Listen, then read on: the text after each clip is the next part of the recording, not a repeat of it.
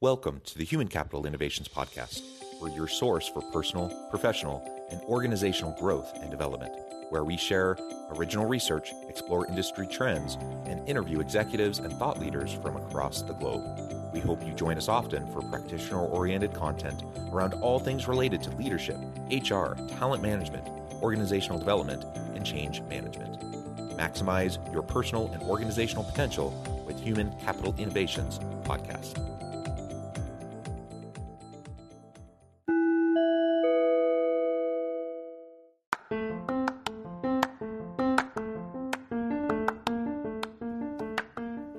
Welcome to the Human Capital Leadership Podcast.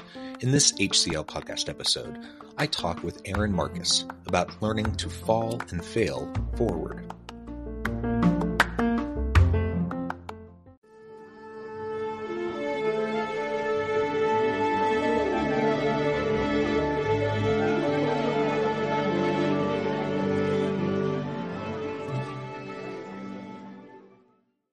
Erin Marcus, welcome to the conversation today. Thank you so much, John. I'm excited to be here.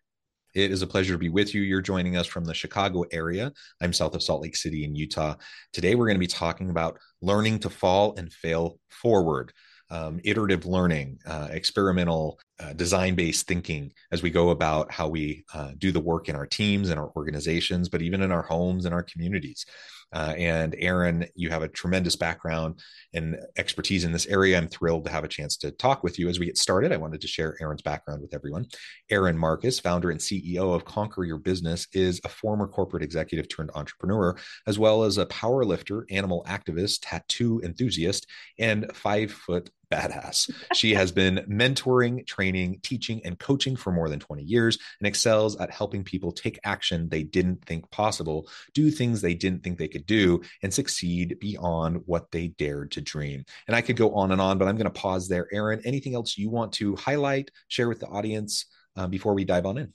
Yeah. The one thing I like to point out and add, because it's something that my friends that I still call them friends that we talk about when we get to our school reunions that are increasing in numbers. The numbers are getting up there. But the gifts we have experienced as a child that we don't know were gifts. I grew up in the Chicago public school system in the 70s and 80s, and the immigration waves that were happening then. And it was different, things were done differently. They just threw us all in a bucket and, here, get along. And I basically grew up with people from 22 different countries.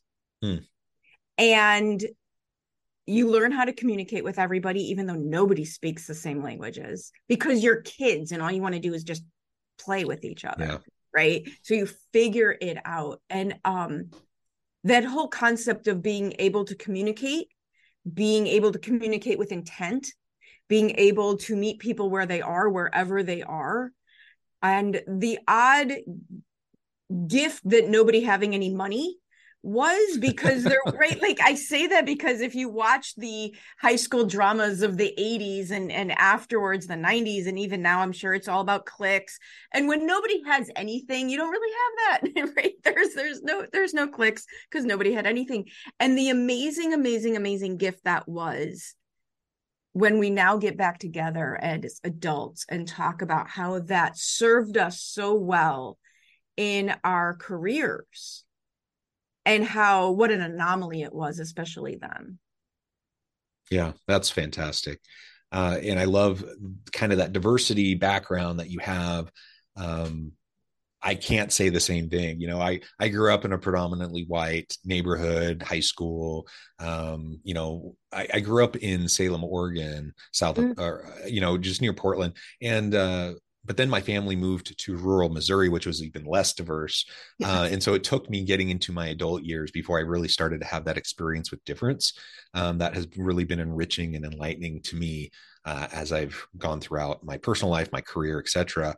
I think that's a really important foundation. I think it leads in well to our conversation today also, because when you think about just connecting with people, when you think about working together with people, and as kids, it's simple. Like, you're just trying to play a game. So you're just trying to figure out how to play together. And I remember I've traveled abroad, lived abroad. I remember there was one time, this was probably 10 or so years ago, and my family had moved to Minsk, Belarus.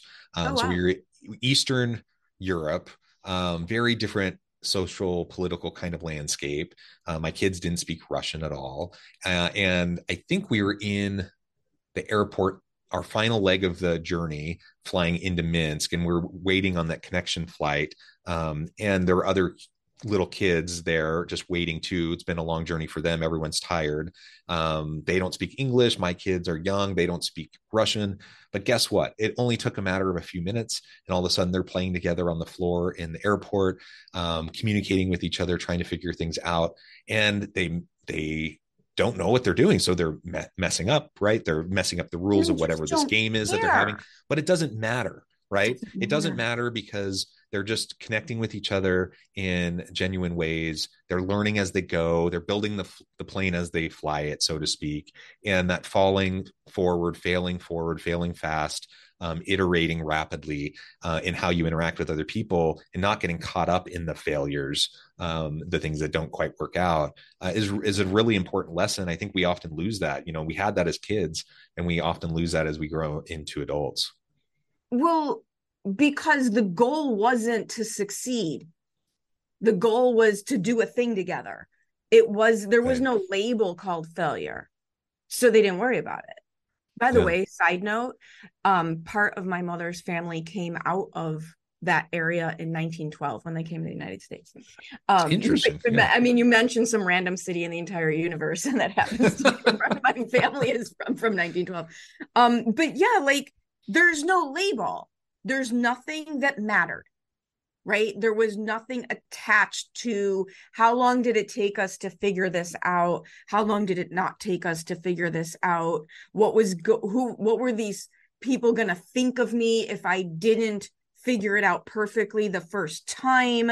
There was nothing riding on any of it except moving forward, Yeah. Yeah. which, right? Wonderful. Which is what allows the children, again, and they sound like they were younger. We were in high school in that same situation. Like my high school, granted, it was Chicago public schools. So in accordance with Chicago public schools, my algebra class was being taught by a geography substitute teacher, which tells you a lot about my education that I came out of there with. But I sat in the back with Assad. I don't remember his last name. He was from Syria. He spoke no English, but he could draw really well. So I Mm-hmm. spent my algebra class with Assad drawing pictures, me saying what they were in English. And that was the way we passed the time because he didn't understand the teacher and I didn't care about the teacher. Right? So it worked out perfectly. But there was no, and I understand, like, here's the thing. I understand in business, you got to make money because if you don't make money, you go out of business. And I completely understand that. And the way that our public companies have it even worse, right? Because they're being judged by their quarterly Yeah. results. So they're only allowing for short-term thinking. But if your organization, if you as a leader, if you don't have some aspect of your environment that allows people to fail forward, they will immediately stagnate out of fear. Like it's really that simple. Yeah, it is. And well, so let's talk a little bit. How do we recapture that? What we had as little kids, even in high school, you get into your adult years, and I don't know if it's just the socialization. It's how society wants to churn out, people who do a certain thing, and you go to university, and hopefully you have an exploratory period and self-discovery, etc. But then you go into your career, and it's like, okay, now we need to, it's all very goal oriented. There's nothing wrong with goal orientation. There's nothing wrong with purpose driven You need it. efforts. You need all of that. But to your point, if we fail to see how failure, quote unquote, is learning, and how as we try things, it gets us closer to where we want to be, and we punish quote unquote failure, as happens in many teams and many organizations. When we find ourselves in that kind of an environment, it's not psychologically safe. People don't feel safe or encouraged even to try new things. And it really causes stagnation. It just causes people out of sometimes fear, sometimes it turns into apathy, that people just don't want to go out on a limb, right? So to Right. speak, because they're afraid of having their head chopped off, for doing something Exactly. slightly wrong, because something that may be a huge win for the team, for the organization 6 months from now, in the short term, in the next month or two, looks like a failure. And because of that short-term orientation that you were describing, because that's so prevalent in so many companies, it just means that you end up going for the low-hanging fruit all the time, trying to figure out what's going to make you look good right now, as opposed to what's going to be the sustainable approach, what's going to help you drive long-term growth, long-term development of your people, yourself, your people, your team, the products and services that you provide. How do we get back to that mentality we had as kids?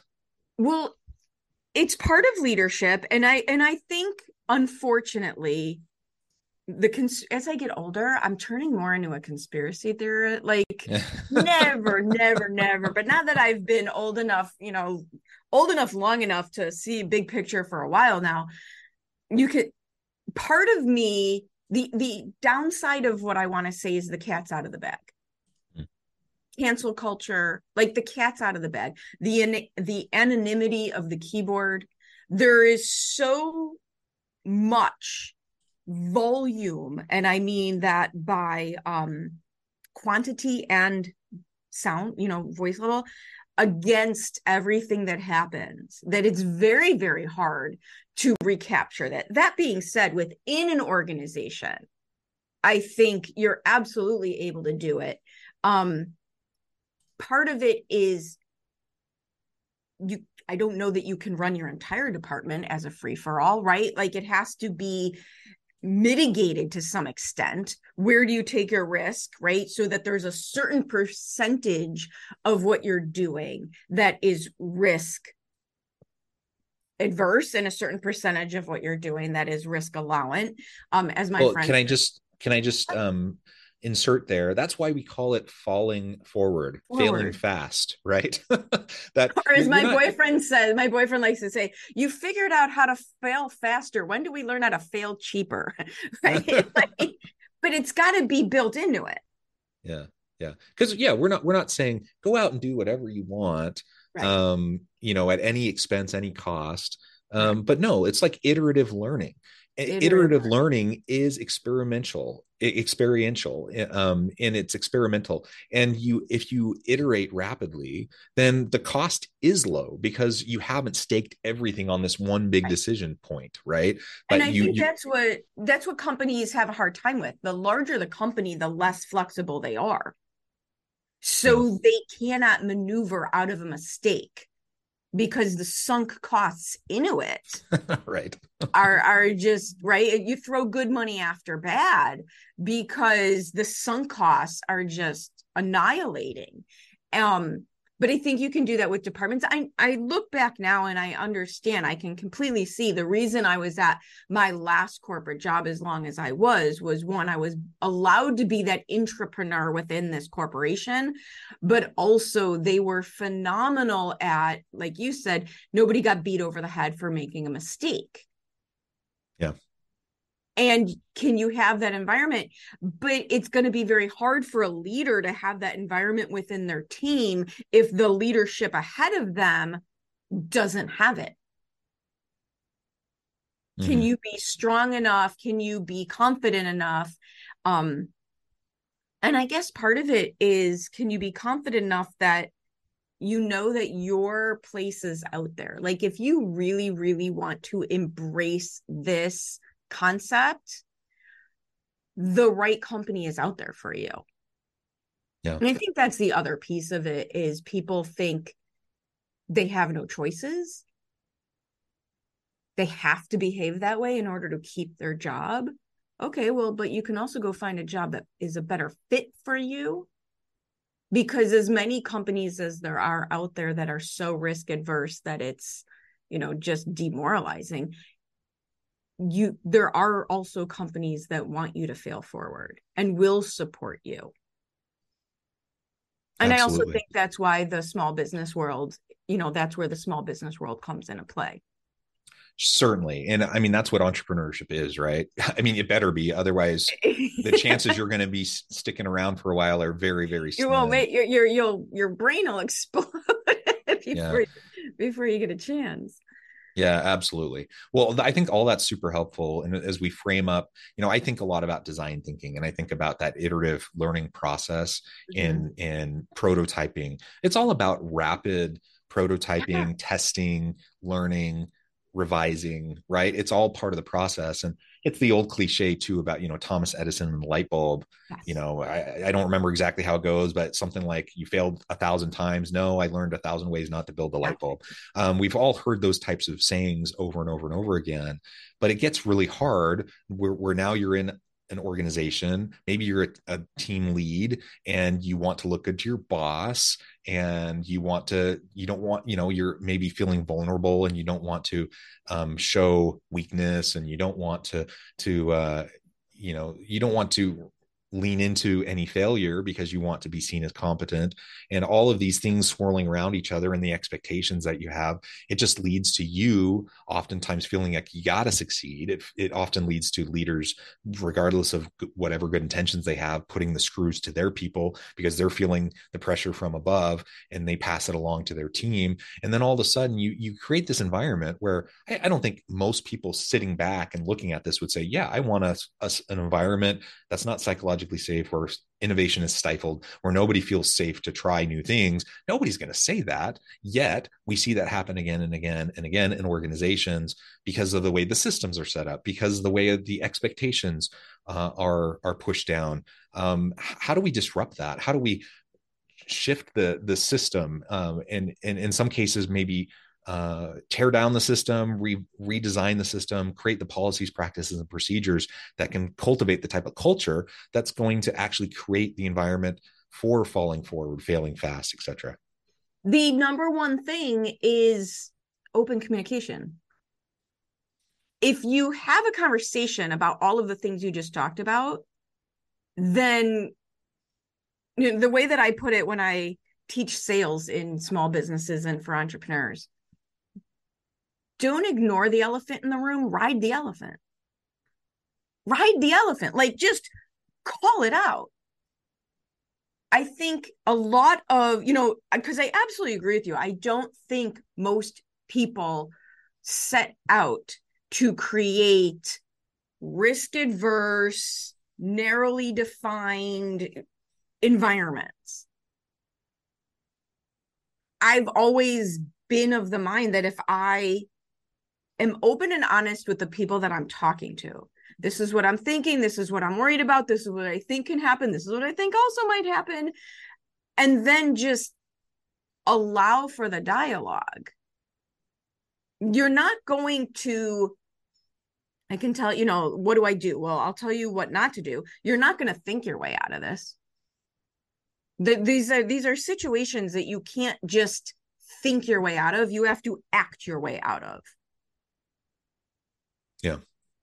And truthfully, from the bottom, it's not, you don't have enough power, intrinsic power in the entry level positions to do something about this. But by the time you get to, the way that I climb the corporate ladder over and over and over again is do a good job, be very responsible, overly involved, get involved, do a good job, and work your way up to the point where you have, as I used to call them, the chips in your pocket.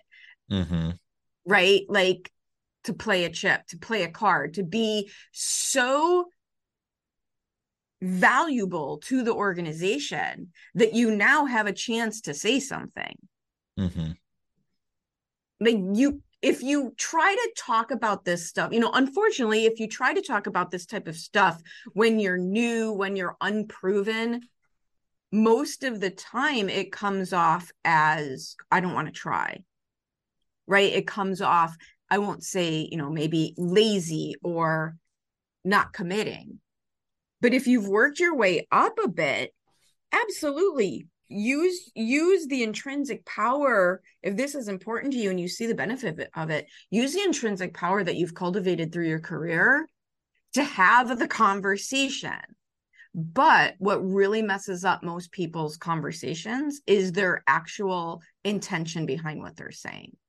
Your intention will mess you up every time. If you don't have the true intention of, wow, I want to create a better environment to allow failing forward, to create a percentage of our efforts that are allowed to be messed up in an effort to move us further faster. If instead your intention is that underlying fear, that underlying entitlement, that's a really big one. Mm-hmm, mm-hmm. If your underlying intentions don't match what you say you want, it won't work. Yeah, yeah, absolutely. And that social capital piece, the informal power that we bring with us is really important. Yeah. Now, in an ideal world, I would love for us to have an environment in place already where even the newest person, newest member of the team could come in and notice something and point it out, and we could drive, healthy, constructive conversations around that thing. I would love for that to be the case. But I think we all realize that in most organizations, that's not how it works. Like, you do have to put the time into building that trust. You can't assume the trust is there. And so developing that trust over time with people is really important. And it can be frustrating too. Like, one thing I've noticed, I'm a university professor, so I do consulting work as well. But at the university, I've been here now for 15 years. I have the track record. I have the relationships with people. But guess what? There's still, especially when you talk about upper administration, the executive level teams, those people don't stay. Like, their professors might stick around for a really long time, but other leaders in the institution, there's turnover, and those people go off to other places, and there's new people. And so the social capital, and the informal kind of power and influence that I have cultivated over years, I can't just assume that's automatically going to apply to this new person who's come in. I have to do a bit of a reset, and I have to help them to develop that. And that's something where I've made the mistake in the past, where thinking, oh, they'll recognize my intentions. They'll recognize the contributions I've made over time. They'll understand where I'm coming from. Some will, a lot won't. And so just playing that game and navigating that is going to be really important if you want to create this kind of an environment.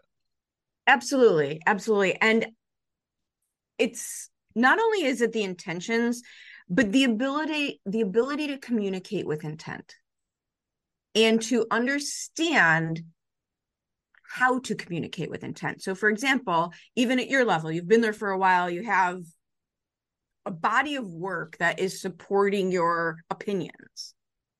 But if you walk in and try to overhaul the whole thing all at once, throw the baby out with the bathwater, you're going to be met with resistance, regardless of whether or not the person you're talking to agrees with some of what you're saying or not. I think humans' brains have an all or nothing preset. Mm-hmm. They really do, right? Human brains have a preset of all or nothing. And we get frustrated when we can't have everything our way instantaneously. Yeah. And so understanding the goal of communication, there's always only one goal. Every communication you have, there's always only one goal. It's the same goal every single time: to invite somebody to take one more step with you. The place where we mess ourselves up is when we try to jump steps. When you try to sell somebody on your entire idea the first time you've met them, you're jumping steps in the relationship building. You're jumping steps in the communication path. That will mess up the outcome that you're trying to achieve.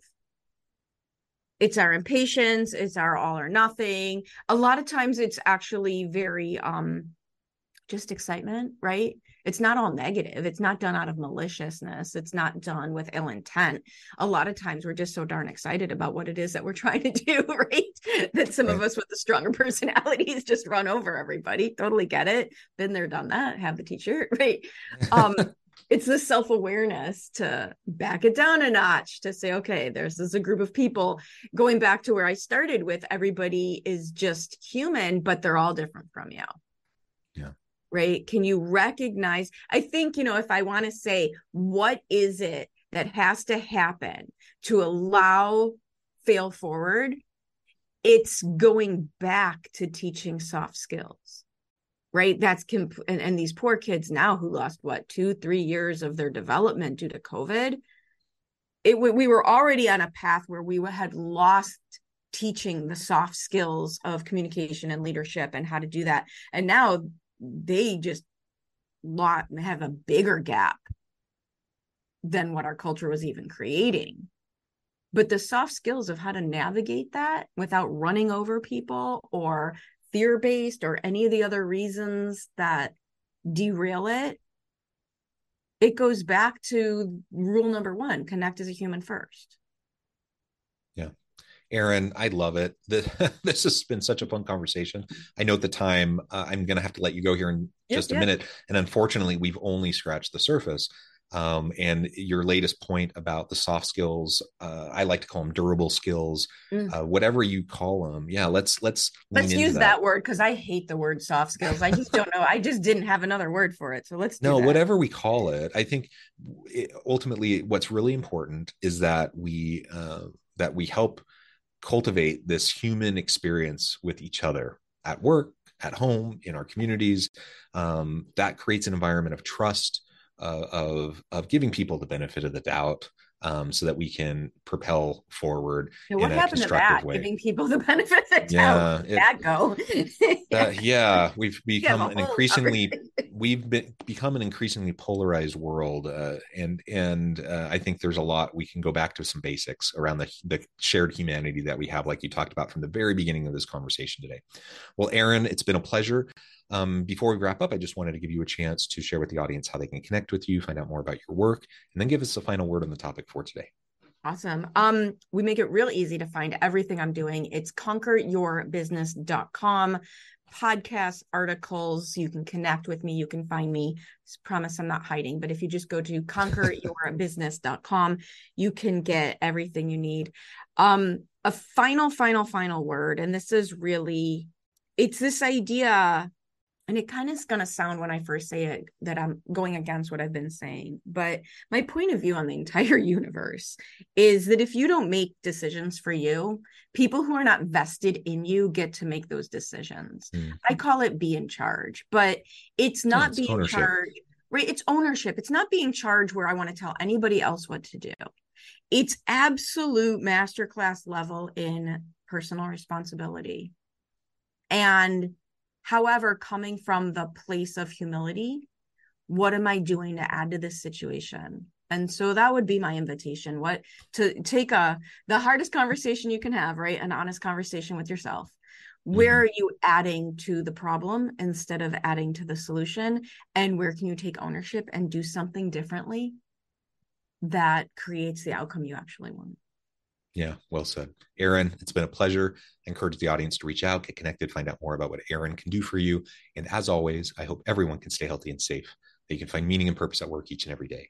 And I hope you all have a great week.